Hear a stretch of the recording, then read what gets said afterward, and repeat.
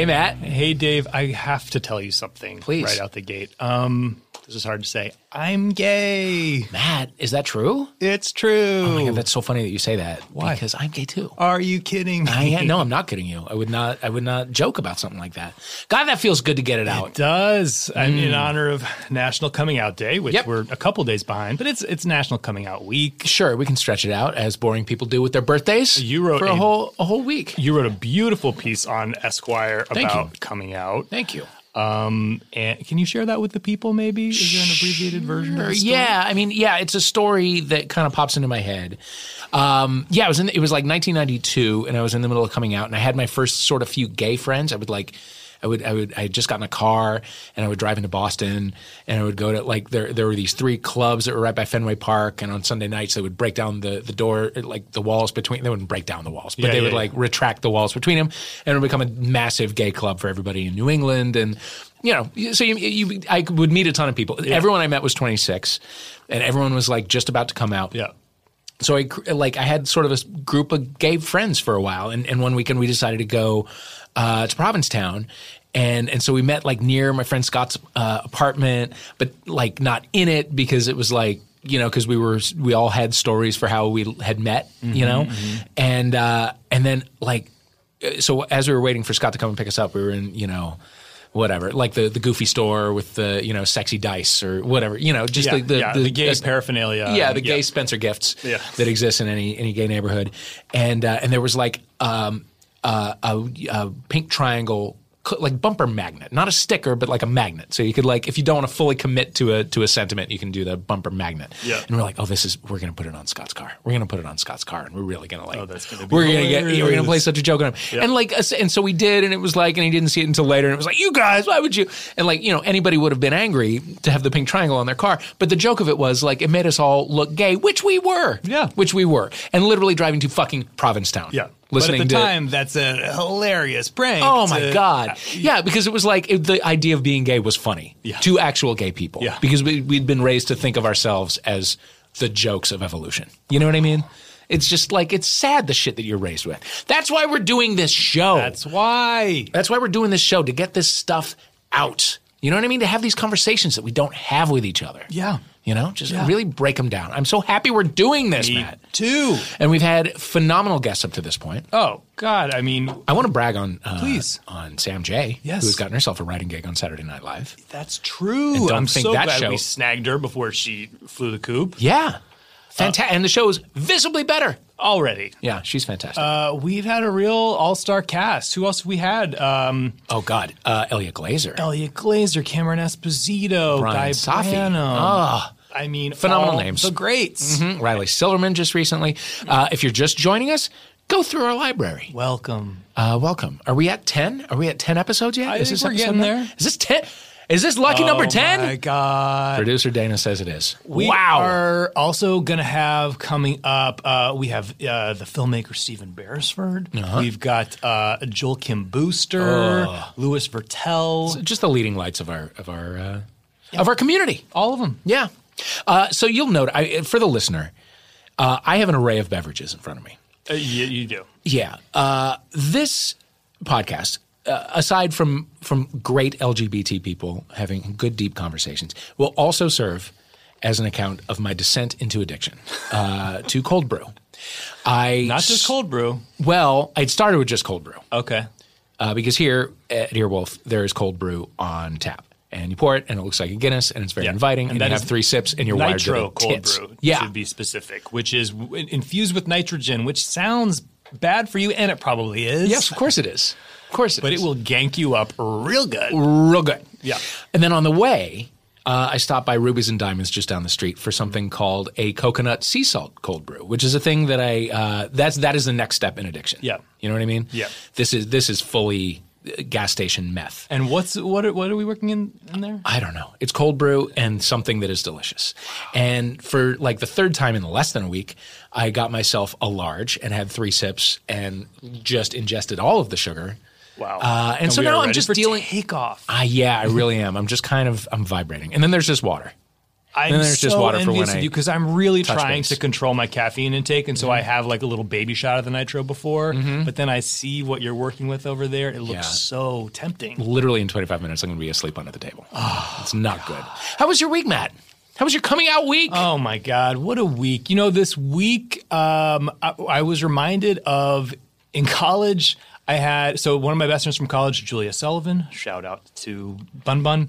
You didn't actually call her Bun Bun. That is one of her many nicknames, but she was one of the first people I came out to in the cafeteria when I was really struggling to say it. And by the way, I went to NYU, which I only mention because it is literally the gayest place on. You are gay until proven straight there, but for whatever reason, I was struggling with saying it, even though it was very obvious to everyone who knew me.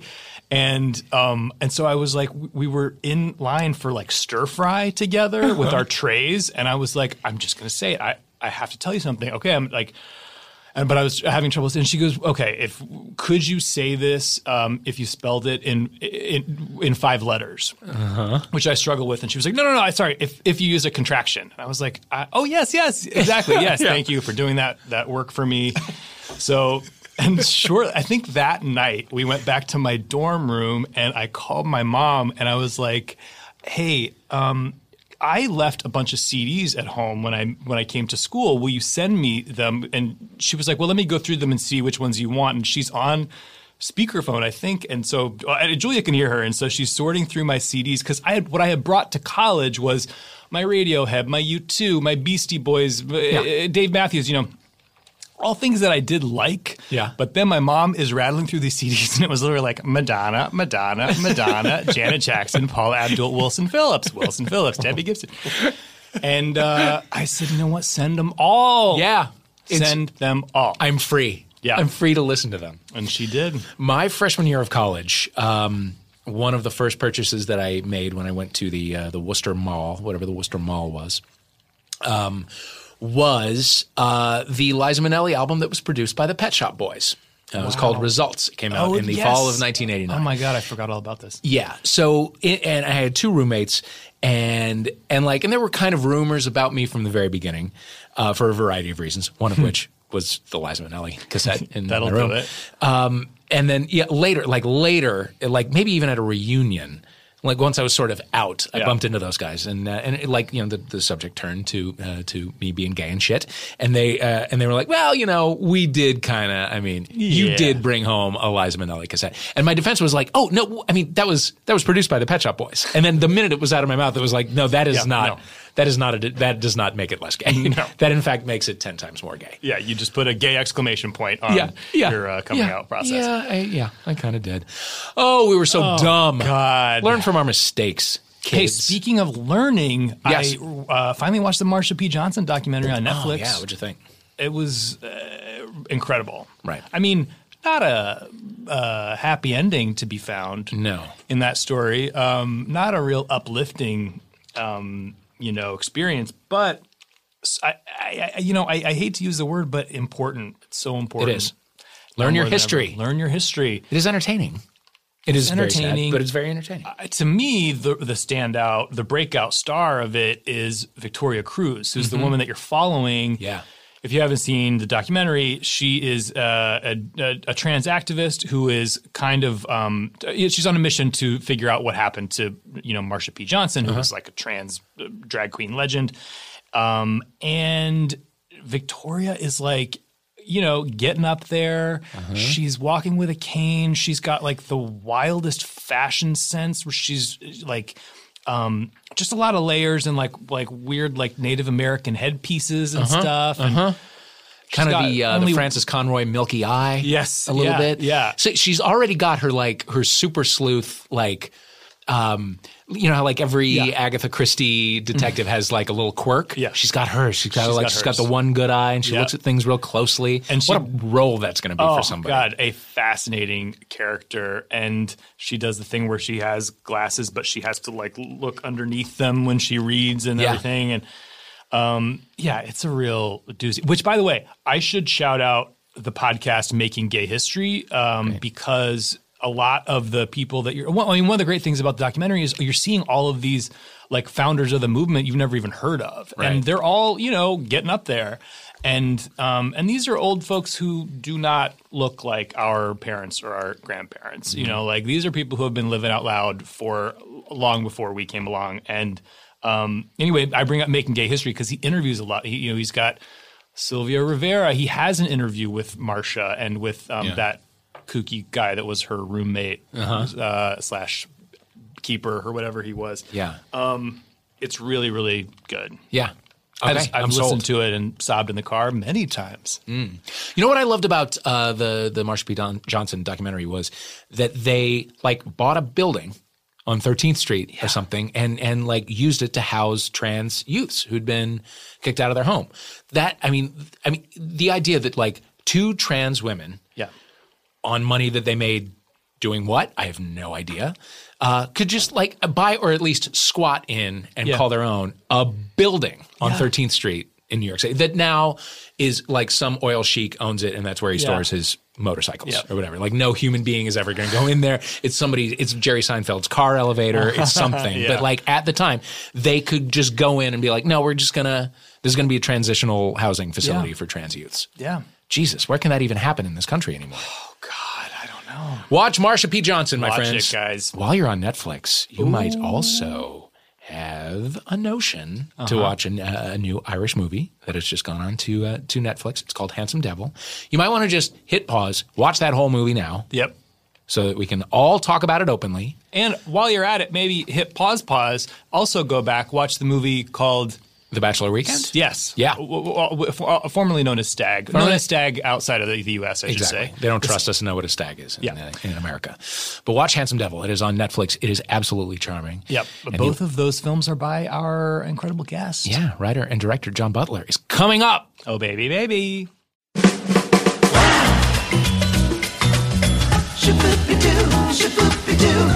Welcome back to Homophilia. Here he comes. I'm Matt McConkey. Our guest this week, I'm just so delighted about because I am a fan, and also I consider him a close friend. He's a writer, a director, a superstar in the making, and an Irishman. His name is John Butler. John Butler. Hello. How are you? Superb. Really? Yeah, sensational. Good. Yeah, making no mistakes. Good. Mistake-free day so far. Absolutely living a perfect life. Great. Thank you for asking. Good. You look really well. You actually look really sun-kissed compared to the first time I met you. Every time I come to LA, I commit so hard to fitness and being outdoors. Yeah. That I'm utterly transformed. And then I go home, my folks are like, wow, you look really good. And then within 3 weeks, I've put on 4 stone. And they're like, would you ever think about going back to LA? Yeah. Perhaps you should just live there all the time. I think so, yeah. Yeah. So you're kind of in on the same fitness fad that I am. Training mate. Training Mate. Oh, you've been going to Training Mate? Oh, Matt, you got to come. I have yet to do this. You got to come. For those who haven't had their ear bent about this yet, it's a circuit gym where you go from station to station, and the catch is that the trainers are beautiful Australian rugby player men. They're all 7.5 feet tall.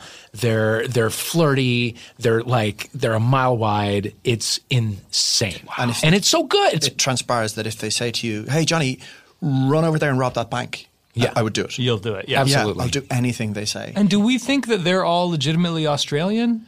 Yeah, I do. I had my doubts at first. But now I actually believe it. The reason I ask is that I have a friend whose kids go to a soccer thing in Griffith Park, and the branding there is that I think it's supposed to be English soccer coaches. So it's a similar thing. You're getting an accent, and it was revealed to me. And I've taken the kids a couple times and ogled the hot coach, and it was revealed to me that it was a fake accent. And where is the coach from? Minnesota or something. Oh, yeah. Wow. Okay. You know, the other night we went to the bowl, and there I wasn't quite sure where our seats were, so I had to ask an usher, and the usher was like, "Well, you go up the escalator and through the tunnel, and it'll be on your right. And it was like this weird, like we were, and then make a left at the fallen tree. And, and a gnome will ask you 3 questions. It was just the weirdest, like, and also it was like, you're from Memphis. And then, just admit it. Like, you turn into a swarm of moths. Hey, John Butler, speaking of fake accents, have you heard? I'm not Irish, by the way. I'm from Iowa. You're doing a great job. Thank you. Did you hear Lindsay Lohan's defense of Harvey Weinstein? I haven't heard that yet. Oh my God. I didn't hear it, but I read enough to go, okay. Right. Yeah. Tell me about it. I couldn't even imitate it. I mean, she's doing this like kind of vaguely, I don't know if you call it transatlantic or what. I mean, she's been living in, I think, Dubai recently. Mm-hmm. Definitely an escort at this point. And no one's saying that weirdly, but like I'm going to say that she's definitely an escort. And she occasionally will pop up in the media. They're going to like a club opening in Greece and she'll be interviewed outside and she'll be like, I have many friends here who support me, so I support them. She's doing the thing where like she's looking for the word the way one might if English was not your first language. Right. She's from Long Island. She's dropped English down to her second language. And then at number 1, there's nothing. At number 1, there's nothing or 5 things, none of which she actually speaks. Right. Anyway, check it out. Yeah. No. Okay. I need to see that. She's like doing like a Kathleen Turner. Sort of. Yeah. Where it's like, okay, I don't understand where. She's also might be doing the thing that I do when I go to France, and I have a little bit of French, but when I don't have the word, I just say the American word in a like Inspector Clouseau accent. Yeah. Je me trouve à Paris pour wedding. Like it's like that's not going to make it easier for them to understand the word wedding. But they appreciate the effort. Yeah. Yeah. I mean, let's get back to the person with the real accent here. Seriously. I blame the cold brew, which I was just about to have another sip, and I'm not. I might drink it for you. You should. John Butler, what are you watching? What are you immersing yourself in now, pop culture-wise? Most recently, because I'm in an Airbnb on this trip, and I don't have it has Netflix, but it doesn't have broadcast television. So I watched 3 seasons of *Halt and Catch Fire* in a week. Wow. Yeah, which is intense. And I'm now watching The Crown, which I'd never seen. Oh, that's good. So I'm just getting into like catching up on things that I feel obliged to have seen. Yeah. Are you allowed to watch The Crown without your mother right next to you? My mum adores The Crown. Yeah. She really does. Yeah. She loves the Queen, which is really unusual for an Irish lady. But yeah, she just loves that whole the pageantry of it all. So yeah, those are the 2 things I'm watching. That's kind of the only culture that I'm taking in, I'll be honest with you. When you're at home, when you're in your flat. Well played, Dave Holmes. Thank you. In Dublin, and you got a Sunday afternoon. You've had some drinks the night before. You're going to sit on the couch for 3 hours and watch something. What is it?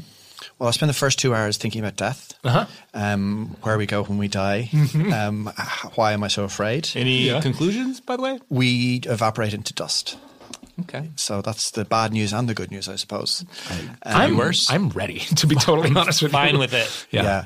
No, I watch David Attenborough wildlife stuff helps me. If I watch a kind of a cheetah eviscerating a deer, I feel better. So I do go to the wildlife show, definitely as a restorative thing. Also, I'm massively into sports. I'm really into soccer. So, which defies certain stereotyping in our community, but I'm just so into sport. I watch soccer, tennis, rugby, the whole thing. So Sunday afternoon is a big sports day. And it couldn't be better timed because, if you are dealing with kind of existential horror, it really takes your mind off it. Just like the pleasing rhythm of sport. Yeah. They run that way and then they run back that way and then the new guys have the ball and then the other guys have the ball and then everybody cheers and you're like, I think it's going to be okay. There is a pleasant Sunday lull to the sound of sports on in the background. Yeah. It reminds me of like my dad being passed out in a chair, But there is something like soothing about that. And on some love the crack of a occasions, helmet. in the UK in rugby or in international rugby matches and soccer matches, very often they don't play music with the anthems. So you have 80,000 people in a stadium singing the Irish national anthem or the Marseillaise, it's kind of spine tingling. It's like a just enormous choir pledging their allegiance, and it's kind of nice. Were you an athlete as a youth? I played soccer through school and college, and actually up until now, I belonged to a gay football team in Dublin until recently called the Dublin Devils. And I played in my 30s in London, and out here in Los Angeles I've been playing, although not in this trip, but I play a very highly organised and very competitive game in Santa Monica on Friday evenings, which is like maybe 50% expat from Europe and then 50% American, and the standard is good and the guys are really nice. So. Soccer as well? Yes. And this is gay or just gay friendly? Gay friendly. Well, they're friendly to me. Well, for which I'm eternally grateful. Yeah. It's just a nice bunch of guys who, you get an email on Wednesday and they're like, show up at 7, bring your $20. And it's a really structured and competitive game, But it's nice, you just dip in and I can fly in having not been here for 6 months and I'm on the email list and I can get a game. So it's enjoyable. It's really nice. Can we hear about the gay football league that you're in Dublin? Yeah, that's all I want to talk about. Yeah. Can we see pictures? I'm in my mid-40s now, so I'm not at the level where I can play competitively like I used to. But this team belongs to the regular Dublin Sunday League, and we're sponsored by Ireland's biggest gay bar, the George. And so it's really interesting because you're walking out onto a pitch with the George emblazoned on your shirt, and you're taking part in soccer is the most heteronormative sport in the world. There isn't an out Premiership soccer player in 2017, which is insane. And my film relates to that, albeit at the level of rugby. But it's literally emblazoned across your chest. And you're playing tough, no-nonsense guys, from tough neighbourhoods and tough parts of Dublin. And, there's crowds on the sideline. And it's really interesting. It's a way of, I don't know, you can be retiring about this kind of thing, but it puts it up to you. It's like, this is who you are. And it's kind of great in that way, And whatever your standard in terms of relative to other teams in the league, it makes you feel great. You can get beaten 5-0, but you still did something cool. Yeah. So I really like it. And we also get into the George for free. So well, there you go. That's a nice touch. There you go. The closest I've come to this is like I used to go to Gym Bar, which I don't know if you've experienced it, but it's a gay 3 days ago sports bar, in West Hollywood, and play Flip Cup. I do have sort of an inner frat boy that will come out over a drinking game, a game of Flip Cup, a game of beer pong, bags, a game of asshole, but that's it. Yeah. But I mean, we were trying to recreate that, I think, minus playing the actual sport. Yeah, it's really interesting. Our relationship to sport, I think, is really interesting because very often we're excluded from it or consider ourselves to have been excluded from it as young children. And we take our social cues because we're hypersensitive and we tell ourselves that we're not right for it. And so we create our personality in another corner of the sandpit, and that's who we are.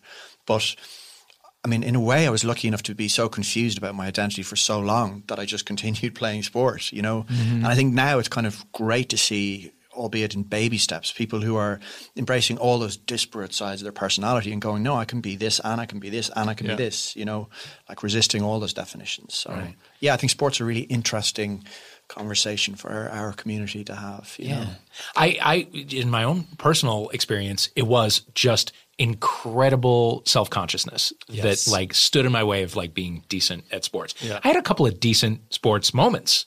Like I hit some balls with a bat. Yeah. That's more than I ever did. I might have thrown a spiral. You nailed the terminology, can I say? Thank you very much. Thank you. But it's just being so aware of myself and how I came off and whether I was doing the right thing. Yeah. It was just I couldn't relax into it. But as an adult, I've played some softball and done okay. Yeah. It's very strange. For me, it's challenging. For me, it was to one's identity. I am going to win at passing.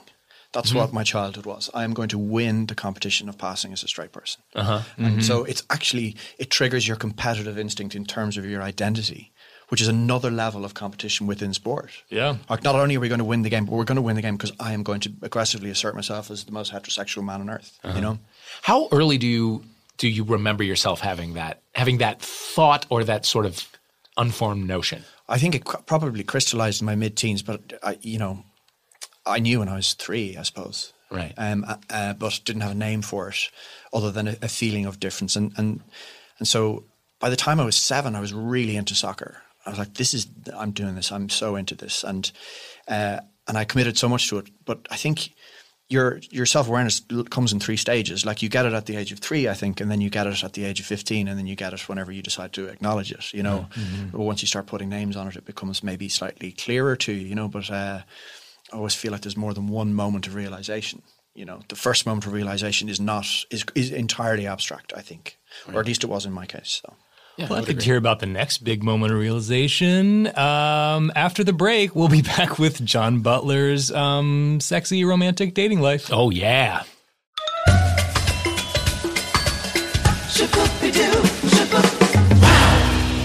We are back with John Butler. Hey, John. Hello, people. Yeah. So you were talking about the challenge to pass as straight for your whole life. When did you decide to stop doing that? Maybe a couple of answers for that as well. I came out late. I never say when because I feel that puts a time scale on those who haven't. And it's interesting in National Coming Out Week how nuanced that discussion can be, because I don't think that it is always necessarily the correct thing to do for people. I think it's deeply subjective. I think you can come out too early, as I know Dave and I have spoken about before. Mm-hmm. So I never like to say when, but it was like later than my late 20s.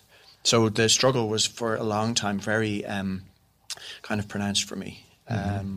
But I mean, I'm obviously in so much of a better place now having done it. But it's just, you know, that's the struggle of a life, I guess. You know. So what were you telling yourself before that? Like, what did you say that you were?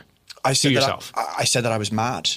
Yeah, that I was mad, or that I was, you know, kind of sexually repressed and unable to have a fulfilling relationship with another human being. Mm-hmm. So it went to a place of, for me, for a period, went to a place of celibacy, where it's just like I'm just one of those people who's not able to do it, whatever it is. Like, I went out with women and girls, and some of whom are good friends of mine still, and kind of mortifies me to think of all those relationships. But, you know, I don't think I would say that I was consciously kind of using those people. I was really trying to be myself and just failing.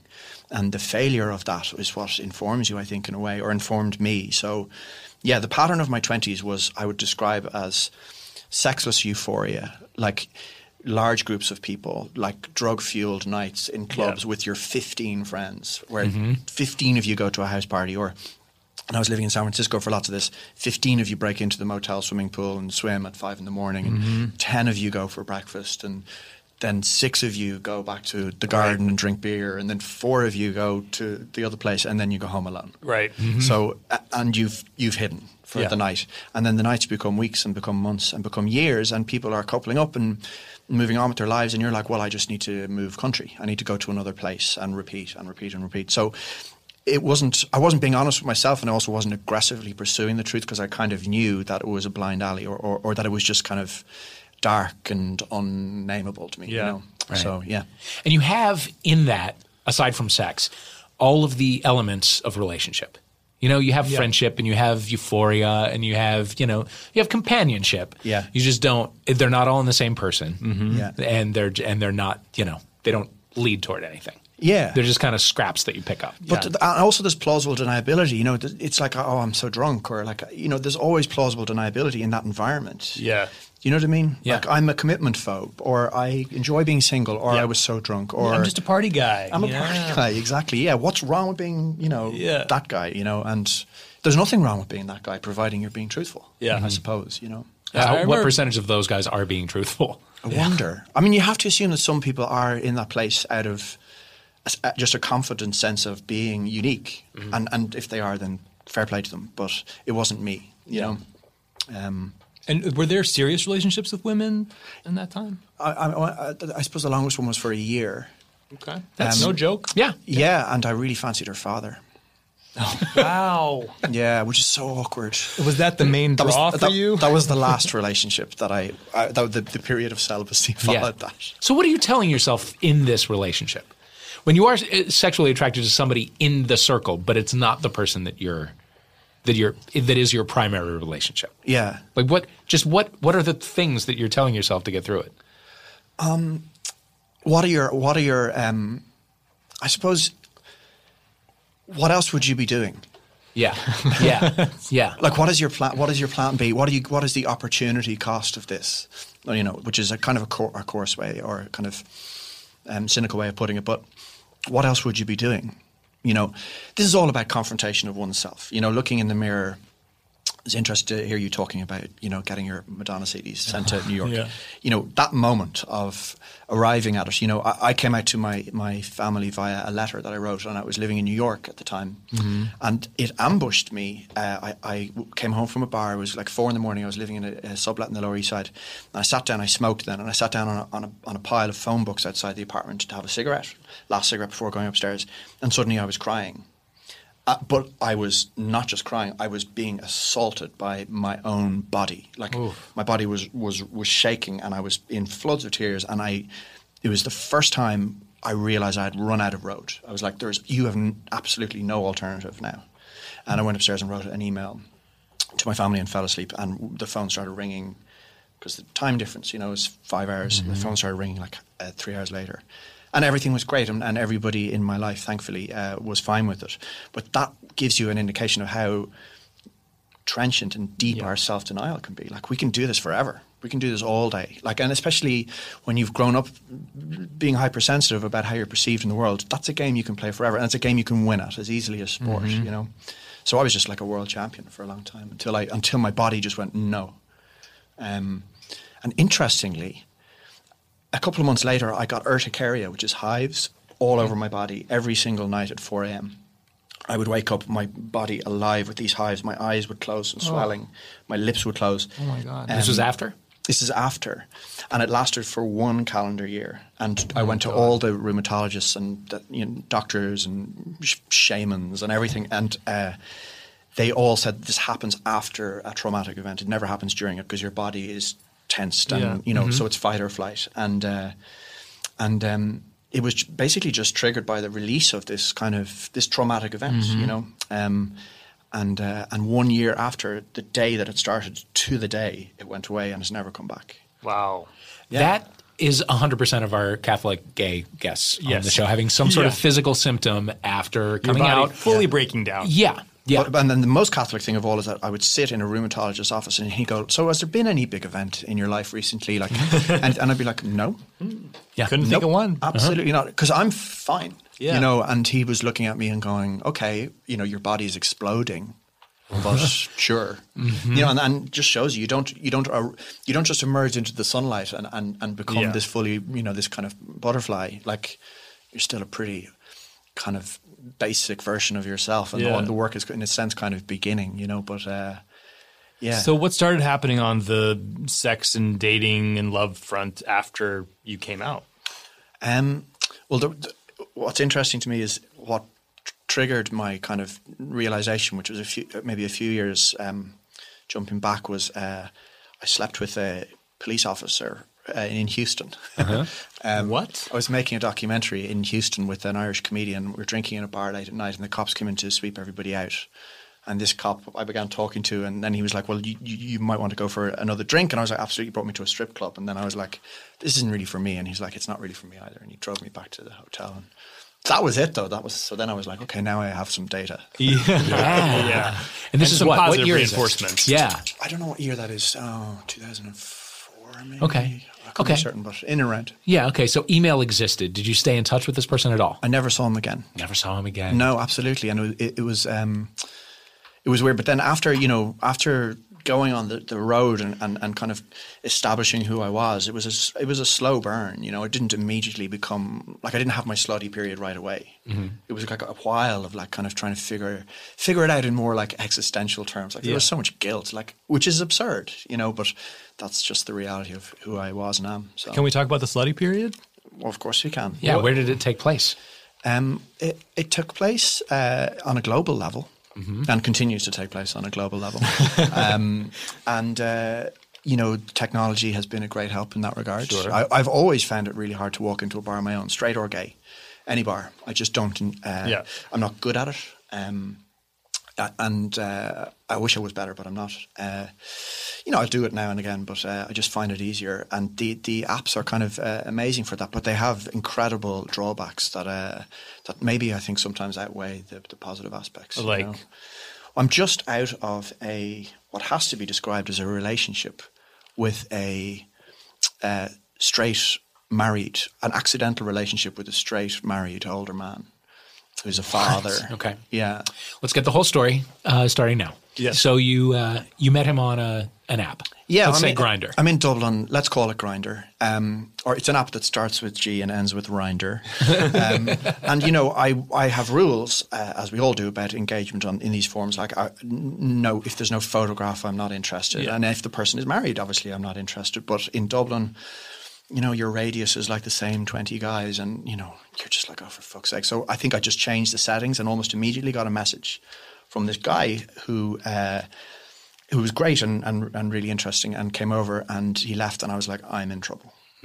I have just gotten myself into this thing that I didn't mean to get myself into. And what it's did you know already too about him late. at that stage? I knew, he told me when he was leaving the first time of his circumstances, which is the marriage and the kids who are all kind of college age boys. And is he just closeted to his wife, or they have an understanding? He's entirely closeted. Wow. Yeah, and he lives 2 hours kind of north of Dublin with his family, but comes into Dublin for work. And 7 months later, I've just extricated myself from it, and it's a really sobering lesson in what is available to you and how it can hurt you in ways that you shouldn't allow. You know, 7 months is no joke. It's no 7 joke. months is no joke. So right away you knew that there was going to be an emotional component to the physical relationship. And do you know why that was? And I've been thinking about it so much recently.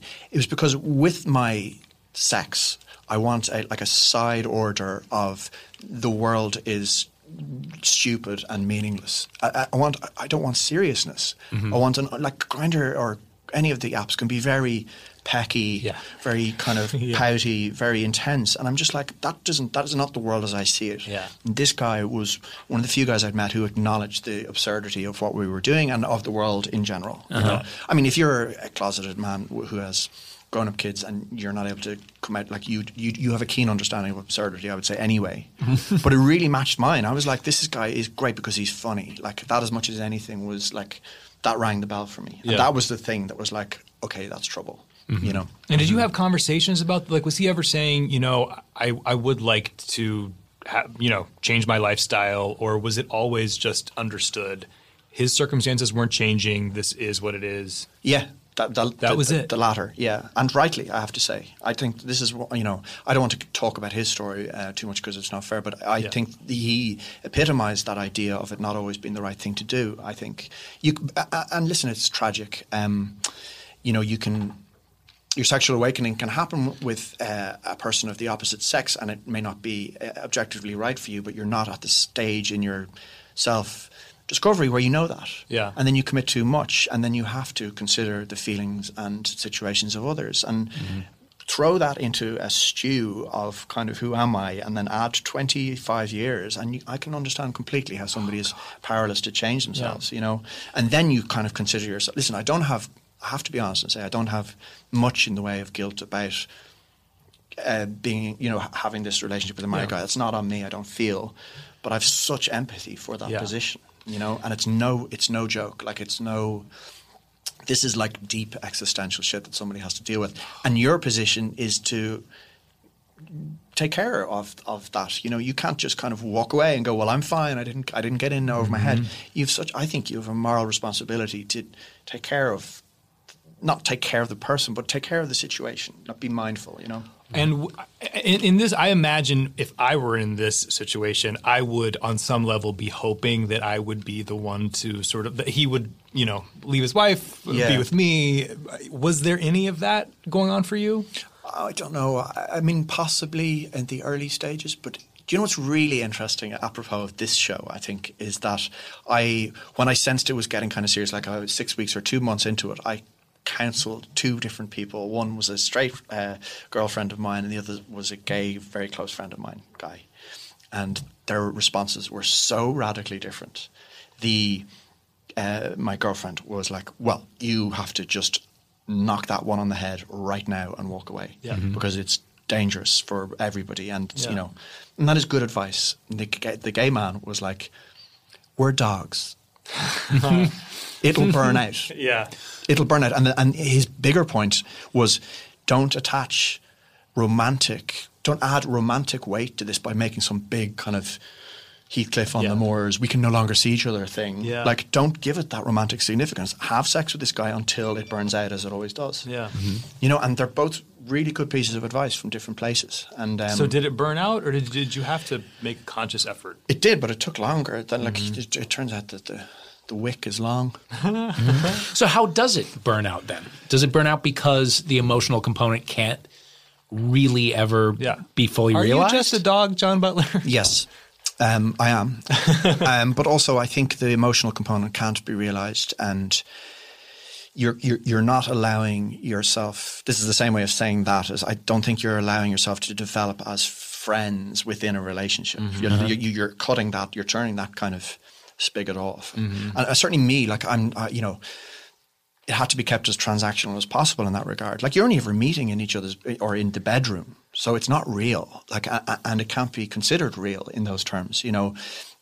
It's not a relationship, but it's not a relationship. And that is the most ambiguous state of all in a way, because you kind of all the labels that apply to in a relationship or single don't apply there. You have to just kind of navigate through the rocks of that. Yeah. So it was weird. It was like, it taught me an awful lot about what to stay away from, but also about kind of just, you can't just be totally feckless and irresponsible with these dating apps, but also with anybody that you meet, And I think too often, and I'm guilty of this, is stuff like Grindr or Scruff or whatever. You can just hook up with people and you don't know what damage is being done or what's being invested actually, you know. So yeah, I've had an interesting year. So yeah, I would say. Is this a bit of a palate cleanser being here in LA? New faces on Grindr and Scruff? Yeah, although I'm absolutely more disinterested in sex than I've ever been in my life since this. Really? Yeah, my body is just, it's like hives all over again. My body's just like, no, you're not doing that. Wow. Yeah, so I'm just taking a breather. I'm going to Training Mate. Yeah, there you go. Sweating it out. A sexy experience all its own. Well, exactly, yeah. And it's interesting, like, you just kind of, maybe it's because maybe I'll never have a libido again. Who knows? But you will. I think your libido is going to be fine. Yeah, let's talk specifically about what you look for. What's your type? I do like older guys. I also like older Latino guys a lot. Oh, okay. I'm kind of laughing because my next script is a comedy film based on that idea. But yes, I'm definitely into older guys. I'm not really into guys that are younger than me, and I no longer feel apologetic for that. But I do find that there's more than one coming out. Like, you come out as a gay man, and your friends are like, "Oh, I'm hooking you up with so and so," and the other gay person I know. The other gay person that I know who's 25, and I'm like, "You're not," because I have no interest in that. Yeah. And then you have to come out and say, like, I like bears, and I like older Latino guys, I like older white guys, I like older guys generally, and that sometimes is a more significant coming out. They're like, "Oh, you're just not into like Twinkie dudes that are the 100% of our perception of the gay world." Because it's more personal. It's more specific to you. It's not just a broad, I'm gay. These are things that turn me on. Yeah, absolutely. And they're hardwired into you from such an early age. Like, I have been ruined forever by Eric Estrada and Chips. So it happens at the age of 4. Yeah. And here we are, like 40 odd years later. And we are bearing the fruit of that. Mm-hmm. I was just thinking that the other night watching This Is Us. There was a scene of Justin Hartley in a diaper crawling on the ground and his perfect body, and I was like, the 5-year-olds of 2017 are going to grow up into gay men with a very specific interest that they can't quite pinpoint. Yeah, once they feel safe enough with someone, they're going to be like, "There's this one thing I'd like for you to do." I don't want you to go to the bathroom in it. Yeah. Could you put on an adult diaper? And they probably won't remember why they're into it. And then can you also do a 5-minute monologue explaining your childhood and all of it? Yeah. John, what is the most intense emotional relationship you've had? Whether it was a full commitment or that's a really good question. I was kind of really I was really in love with a guy who wasn't in love with me in my 20s. Mm-hmm. And I can only now say that it was love. Back then, I just felt so fucking weird around him. Yeah. And nothing ever happened. And this is pre-coming out. Yeah, way before coming out. And was he a close friend? No, he was a guy I worked with. And I was always kind of like around him, and he, at the office I worked in, he would come by, and he was actually married as well, I should say, which is interesting. Paging Dr. Freud. But he would walk by my desk, and he would kind of ruffle my hair, or like hit me on the shoulder with a folder, or like he was always like fucking touching me, basically. Yeah. In a way that I thought was fantastic. And I just felt completely fraternal.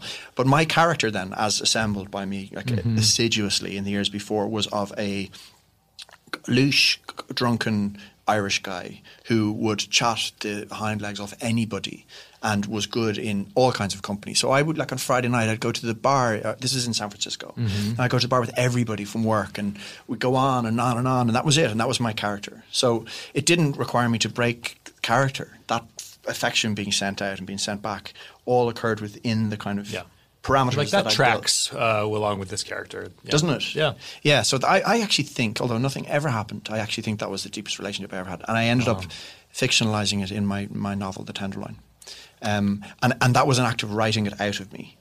I wrote that in 2010, and I wrote it because I was like, I need to just excavate this and figure out what the hell was going on there, and I wrote a novel about exactly that relationship. So yeah. I've read interviews with you where you say something that I think is really interesting, that in the wake of coming out, like after coming out, after dealing with that and redefining yourself, you became addicted to telling the truth. Oh, absolutely. And I'm fascinated by that concept of just when you have to figure out the truth within yourself, you kind of it gives you a perspective on the rest of the world that you can't shut up about. Yeah. That's completely true. I got a weekly column in the Irish Times. I can't remember what year, but around that time. And it was like, here's another thing. Here's another thing that I believe. Yeah. Every week, 1,000 words. Here's another thing. Here's another thing. And it was my cold brew. I had to have it. I was like, I was becoming myself more and more. The more eye-watering the truth was, the more I wanted to do it. I was like, I am tired of.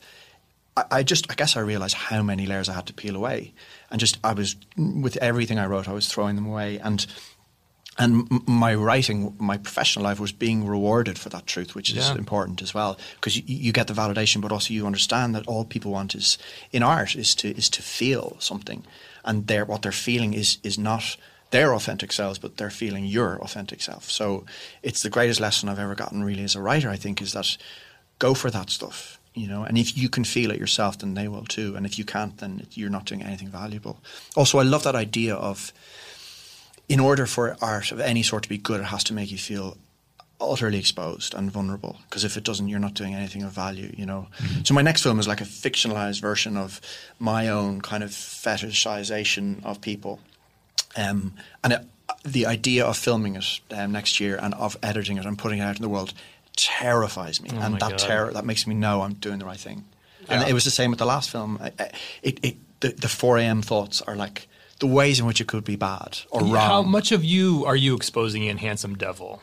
Oh, it's me, like the two lead characters. So it's a coming-of-age comedy set in a boarding school about a rugby player and a musician who have to share a room together. They're called Connor and Ned. And the first twist, without giving anything away, is that it is, despite our perceptions, it is the rugby player who is gay, the athlete. And that's me. And the other kid is me as well. I was an incredibly pretentious music fan who used words to repel people. So I basically cut myself in two, and one half was Connor and one half was Ned. And so it was fun to kind of write them into different corners of a room and then bring them back together. So entirely me. And I don't think... I'm not always, it's not autobiography, but I always consider it to be emotional autobiography, which is that the events or the characteristics of the people aren't me, but the emotional truth is mine. And that's, I wonder, will I ever write anything that doesn't have that? Because I don't know how the way. can you? Yeah. How can you? Yeah. Why would you? Yeah, it's worth doing, and it's worth feeling scared. Like, feeling terrified about exposure is now a sensation I'm actively tracking down. And I love that. It's interesting seeing, when I first met you, I had just seen Bachelor Weekend and then just watched Handsome Devil this week. And they are such different films. I feel like there's a swagger to Handsome Devil that I didn't see before. But I guess the real recurring theme in both of them is kind of that fraternal. It's they are about male. There are queer elements to it for sure, but it's really just about male friendship. Yeah, I'm obsessed with the value of male friendship, with gay friendship, with gay straight or gay ally, whatever, straight friendship, all shades of friendship. But I think with the LGBT community, I think our stories are sexualized in a way that sometimes isn't helpful. Like Handsome Devil has a not for children a thing on it on Netflix, and I have no earthly idea why.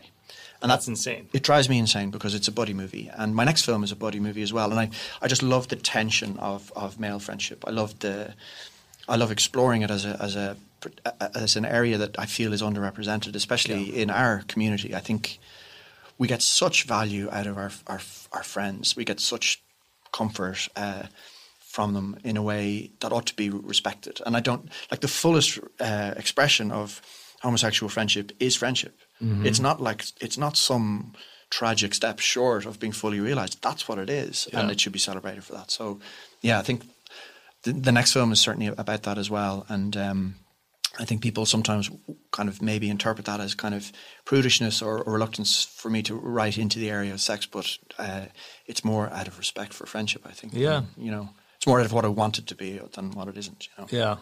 So.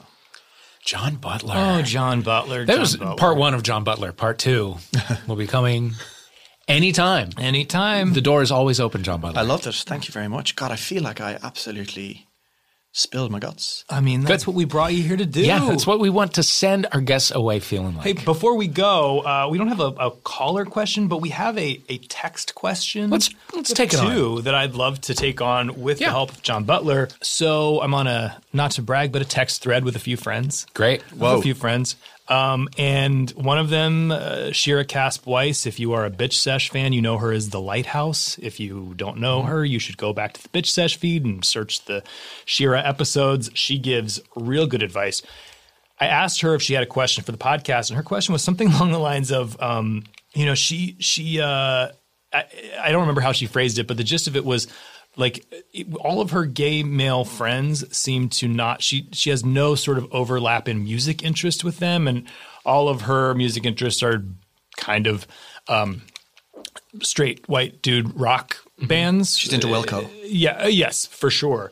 And I think all of her – she's talking about gay men specifically, but she was like, how come you guys are all into, like, the Debbie Gibsons of the world and none of the bands I like? And my answer, and you guys can probably speak this better than I can, was that I don't think it's that any of us don't like those other bands. I think it's that we grew up being told those are the bands we have to like. Right. And whereas, like, going back to my Madonna story, those were the musicians that I knew I wasn't supposed to. So when I finally could, we're kind of loud about it. Yeah, sure.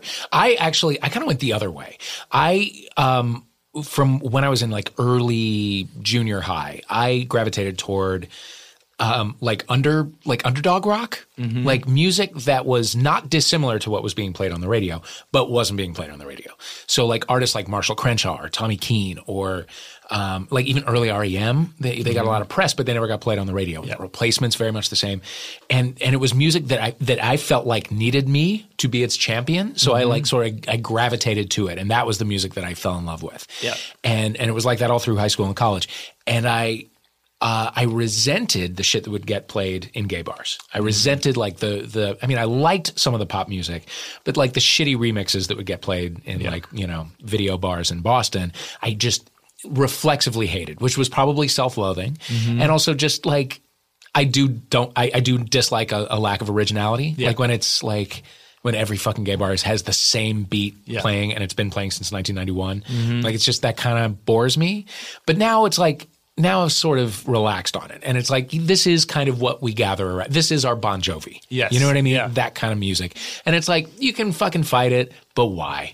Just go have fun. Yeah. Like, it's just the lowest common denominator fun music. I love the Dua Lipa album so fucking much. And that's, that is, too. Yeah, that seems to be the gay album of the year. And it's like, you know what? You're right. This is a great fucking pop record and I love it. Yeah.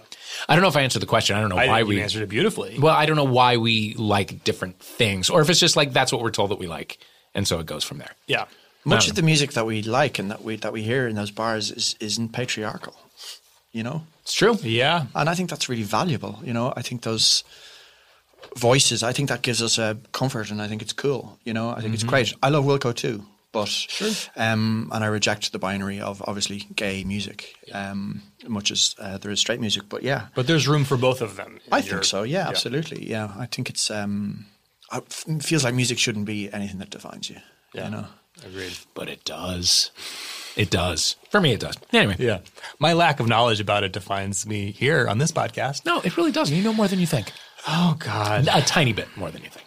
Thank God you got those Madonna CDs sent down to you. Yes. Right? And thank God they're in my garage as we speak. Oh, fantastic. Thank you to Madonna. Thank you to everybody here at Earwolf, Colin Anderson, and Chris Bannon, Dana Wickens, Ryan on the boards. Ben Wise for the music. John Butler, thank you so much for being here. The door is open to you at all times. Thank you very much. Don't be a stranger.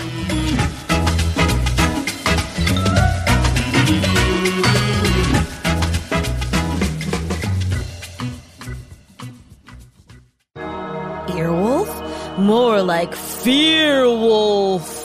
Get ready to quake in your headphones because Earwolf's movie podcasts are talking about horror movies the entire month of October.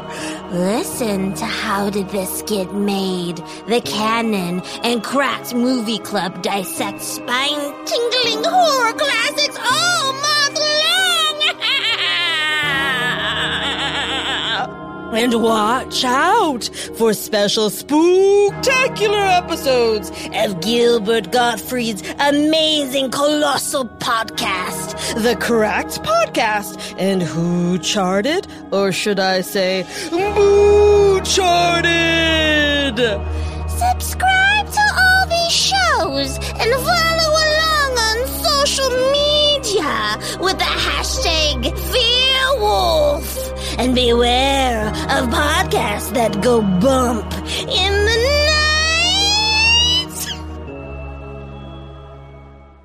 night. This has been an Earwolf production. Executive produced by Scott Aukerman, Chris Bannon, and Colin Anderson. For more information and content, visit earwolf.com. Hey, this is Arnie Niekamp from the Improv Fantasy Podcast Hello from the Magic Tavern. I fell through a dimensional portal behind a Burger King in Chicago into the magical land of Foon, and I started a podcast. Season 3 has just begun with a brand new adventure to defeat the Dark Lord. If you're a new listener or you've fallen behind, Season 3 is a great jumping on point, and we've got great guests like Justin McElroy. I sound like a fancy college professor. Fake nuts. Rachel Bloom. You want to see my collection of men corpses and one woman? Felicia Day and Colton Dunn. You've seen me have intercourse with a variety of species. It's a bummer. Andy Daly. You have the members of Genesis listed, but Phil Collins is crossed out and then circled and crossed out again. Yes, I have killed Phil Collins twice. Thomas Middleditch. Jesus! I mean, Jesus! Ruler of the Eighth Circle! And that's just the beginning. Season 3 of Hello from the Magic Tavern is out now. Listen in Stitcher, Apple Podcasts, or wherever you get your podcasts.